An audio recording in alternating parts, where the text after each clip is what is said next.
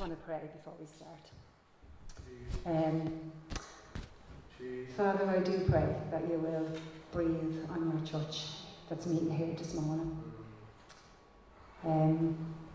I pray that everything that is not of you, Lord God, will just fall to the ground. And I pray that you'll just speak through your word this morning and that you will touch every heart in this place, Lord God, for your name's sake. In Jesus Christ. I hope you're not disappointed that I'm not speaking on forgiveness. I didn't realise we had a theme going. Is that okay? Yeah. I didn't realise that we were following a theme. But I have been looking at following from the 5 loaves that we've been doing. Obviously, we're now on to the practices of Liberty Church, and I've been looking at discipleship during the week, and it was Jesus' last words to his disciples in Matthew 28, verses 18 to 20, when he said that all authority in heaven and earth has been given to me. And he said, therefore go and make disciples of all nations, baptizing them in the name of the Father and of the Son and of the Holy Spirit, and teaching them to do everything that I have commanded you. So this was obviously very high on Jesus' agenda. It was the last words that he spoke to them, so it was a very important commission. And we know it as the Great Commission. If I'm honest, I was very challenged by this. It probably seems like a basic thing to talk about in church. I mean, everybody kind of, I suppose, if you're a Christian and you're walking with God a while, you know, I'm sure you've heard plenty of talks on discipleship. I was actually very challenged by it, looking at maybe what it really means to be a disciple, and as a disciple, how to make disciples of other people. There's a quote here that I have from, it's driving me mad, this is what's on top of me. There's a quote here from a guy called Dietrich Bonhoeffer. He's a famous theologian from the 19th century, and he was murdered in a concentration camp for defending the Jews, I think, and he died. He was 31 years of age when he died, and he died 3 weeks, I think, before the war was over and under Hitler's reign. And this is what he says about discipleship. He said, Christianity without discipleship is Christianity without Christ. Without discipleship, Christianity doesn't exist, because following Jesus activates the Christian faith. Again, as I said, I feel as if in some way maybe I've lost something in that. I've lost the understanding of it. I don't know whether it's, maybe you get stale, you know, when you're kind of like, you're on the road a long time, you can get a bit stale about these things, and it's only when it was only in my reading of it during the week that I was kind of thinking, you know what, it's a big deal. You know, the only way really that Christ is going to be known is through us. and you know, how much are we reflecting Christ to other people? The Greek word for disciple is, I think this is how you say it anyway, it's mathetes. Does that sound right for any Greek scholars among us? And basically what it means is, it means a learner or follower. Usually someone committed to a significant master. It means to imitate, to mimic, to become like. And I think when you look at the full sense of what that word means, the goal of Christ is more than just convincing people to believe and be baptised. It's to enrol them into a new community of fellow believers where they would live and learn from one another. There's a guy that I've been listening to. I listen to him a lot on YouTube. I've been listening to him for the last couple of months. I think his name is John Bennett, Dr. John Bennett. And he's a really great apologist. And he was talking with a friend, and his friend was talking to him about wanting to buy a house on this lake. And he said, you know, I'd really love to buy a house on this lake. And his response to him was, is it because you want to reach the community of people that live around the lake for Christ? And he said, no, I just want to buy a house on the lake. It's a lovely lake. I'd love to live there and, whatever. And his response to him was, why? Why? And he said, he asked him a question. And he said to him, who are you bringing to heaven with you? Was his question. And I was kind of thinking, do you ever just get to a stage where you're kind of thinking, what are we all here for? That's it all about? I've been asking kind of that a lot lately. Maybe it's just the COVID thing or whatever, but what is it all about? And looking at scripture, and I was reading obviously in Colossians, where it says, set your heart on things above, not on earthly things. Set your mind on things above, not on earthly things. What is it all about? What are we here for? Who are we bringing to heaven with us? You really are calling people into the kingdom of God, which is an eternal kingdom. And it's not all about the here and now, it's much deeper than that. I'm going to quote some things from a paper that I was looking at on discipleship, so if you don't mind me looking down at my notes, a bit just to I can't do it off by heart.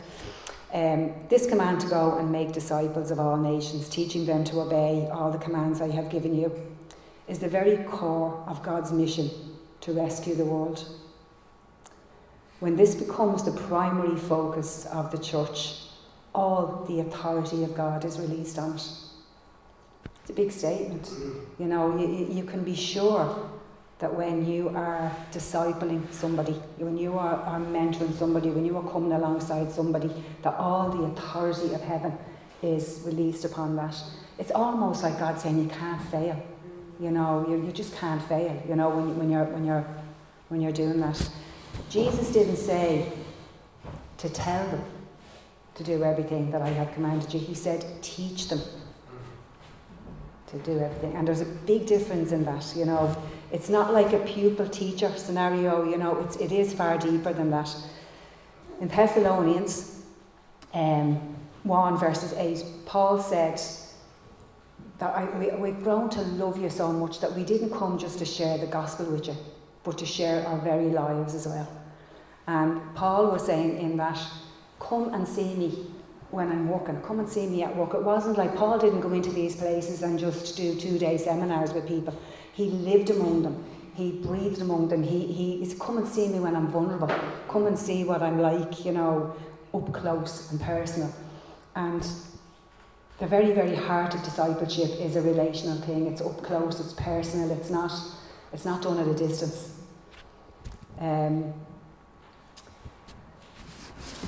So Jesus' calling of the disciples into a relationship with himself began with 2 words. And he said, follow me. And the next couple of years he spent discipling them.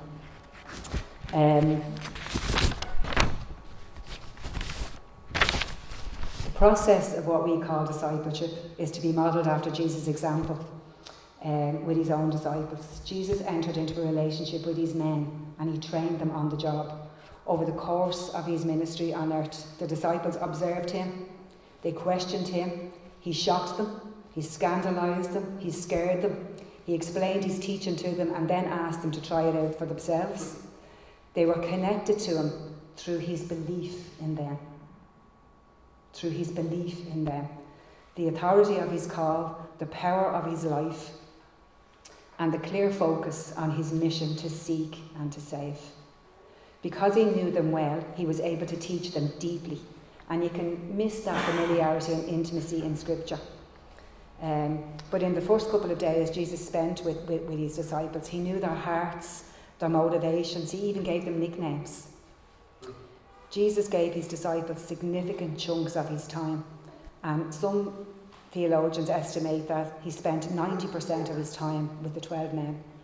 It was a very private life in a way, but how he discipled had a very public impact.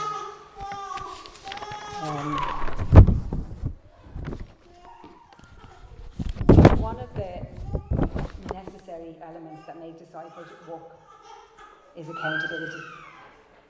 Don't like that word. And I read this quote again, and it says that the great omission in the Great Commission is accountability. In the church we often talk about accountability more than we practice it, because accountability and the commitment it requires can be unpleasant. In the most important relationships in our lives, we've arguments, no good relationship is conflict free. And this is true with our spouses, close friends. Without some degree of frustration and disagreement, we can't truly know and care about another person. We know that getting close to someone requires the risk of getting hurt and disappointed.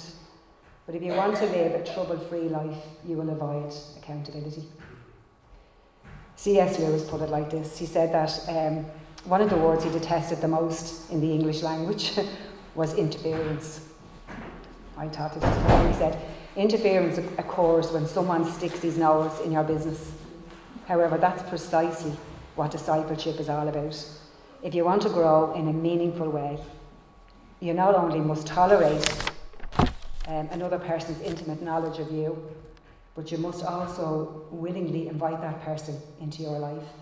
And even more startling, he said, is you grow to love and depend on the interference. Now, it's not about exposing your personal life to somebody that's just nosy. That's not what it's about. There has to be a trust in that kind of a relationship for you to be open and committed to that kind of accountability.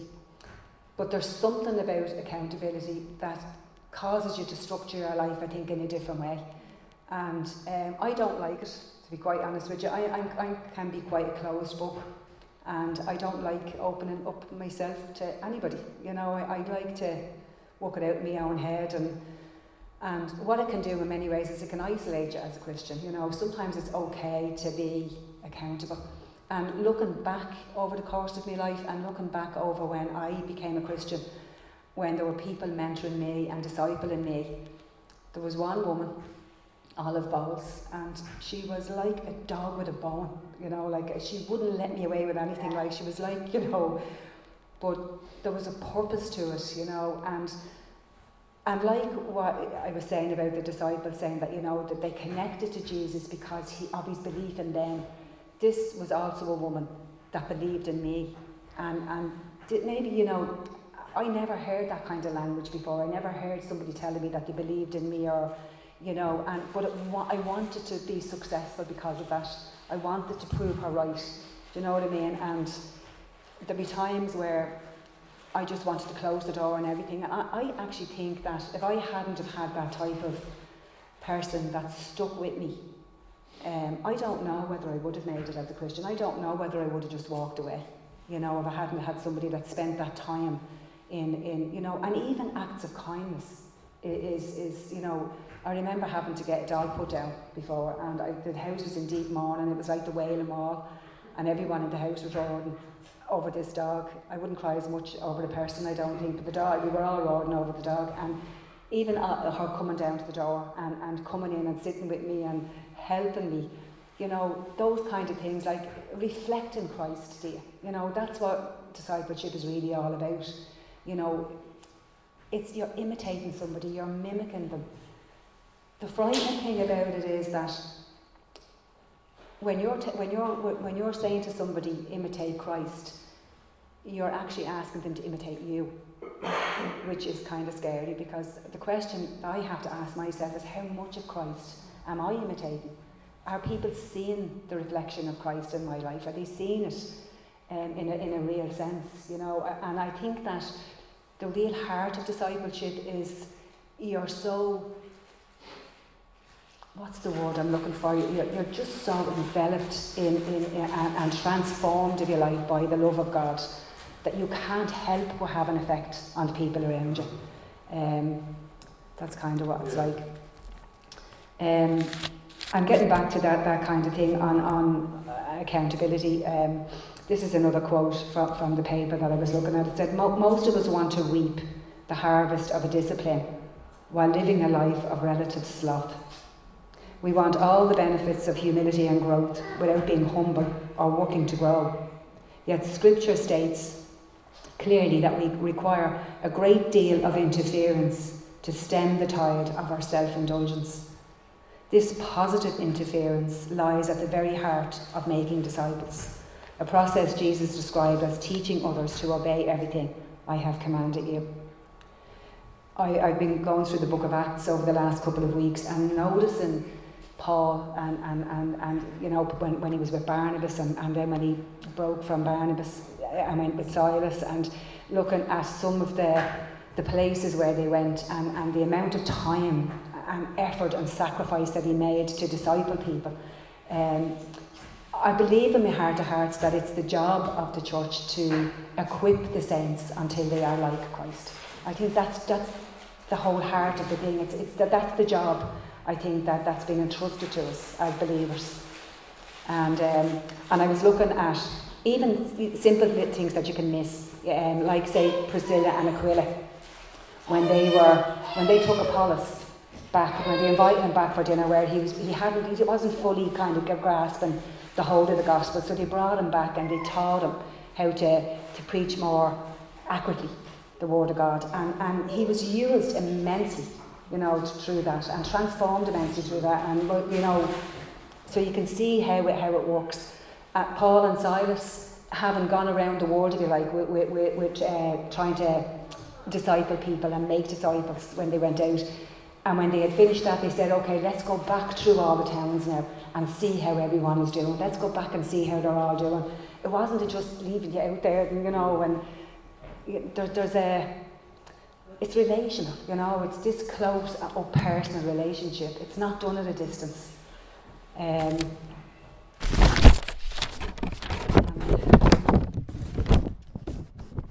Discipleship rarely happens in a group.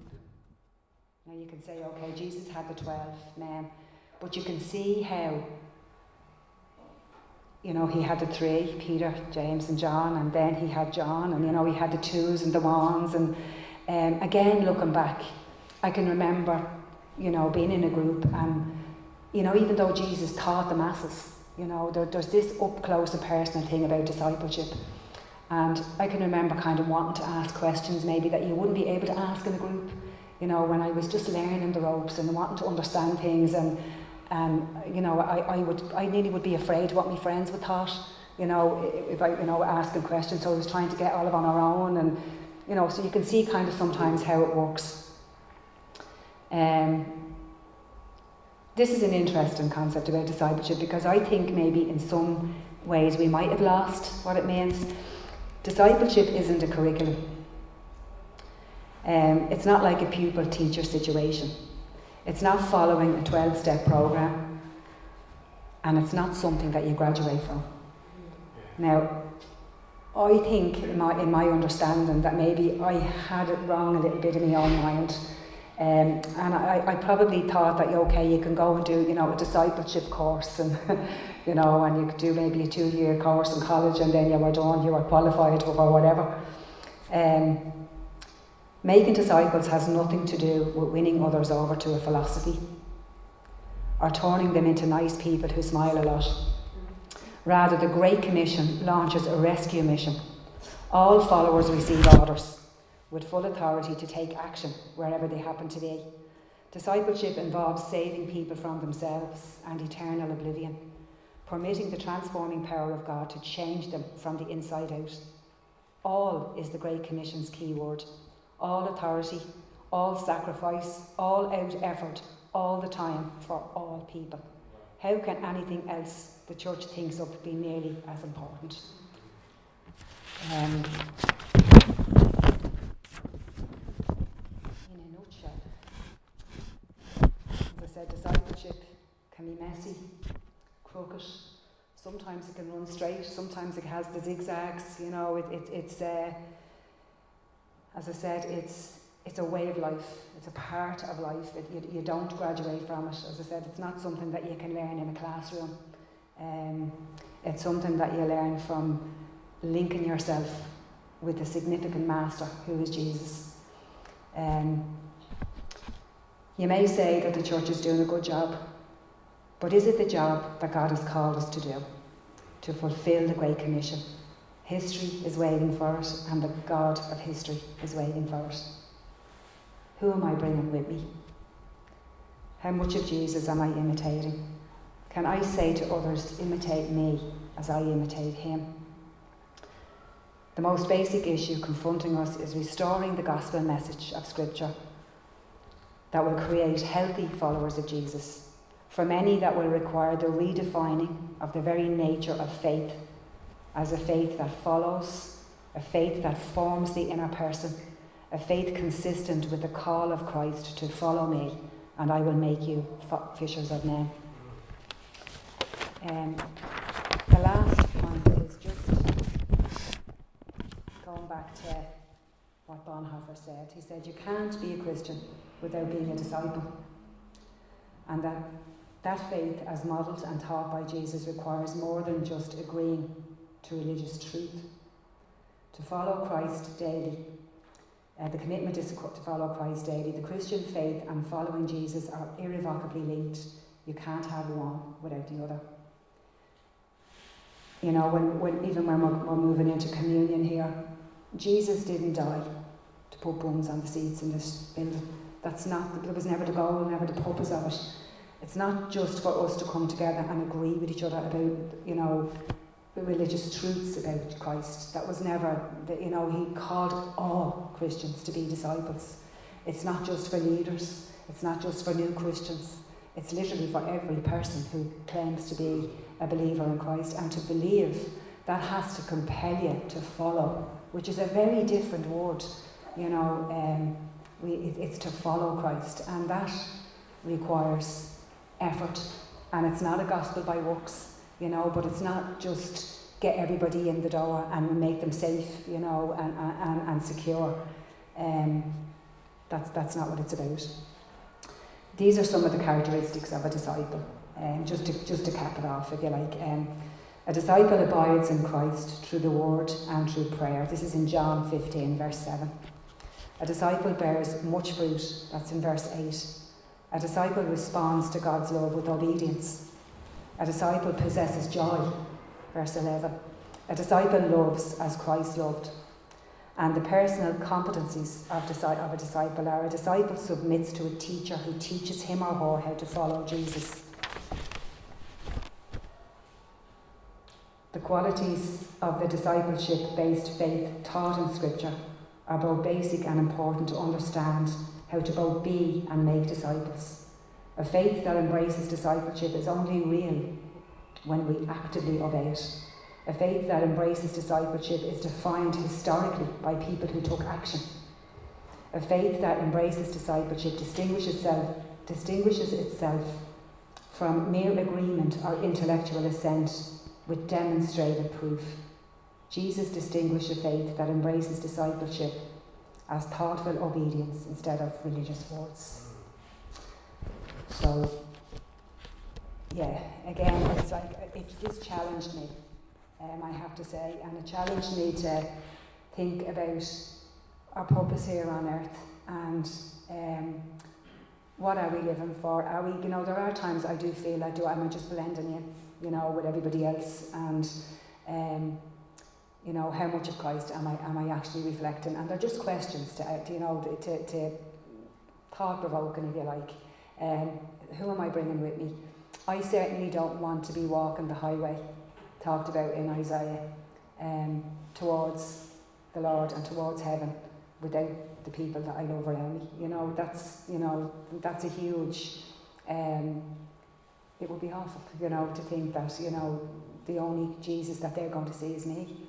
So, you know, the importance of maybe just rethinking those things. He is coming back. Yeah. You know, he's coming back, and I think that it's our job. He's entrusted this now to us, as he entrusted it to his disciples. He said, now go and make disciples of all nations, and the importance of that. Understanding as you're sitting in the seats there that you're a disciple of Christ if you claim to believe in him and you're saved. You know, what does that mean? What does it conjure up in your own mind? And how, you know, who's discipling you even? Who's sitting with you? Who's giving you time and effort and help? And who are you discipling?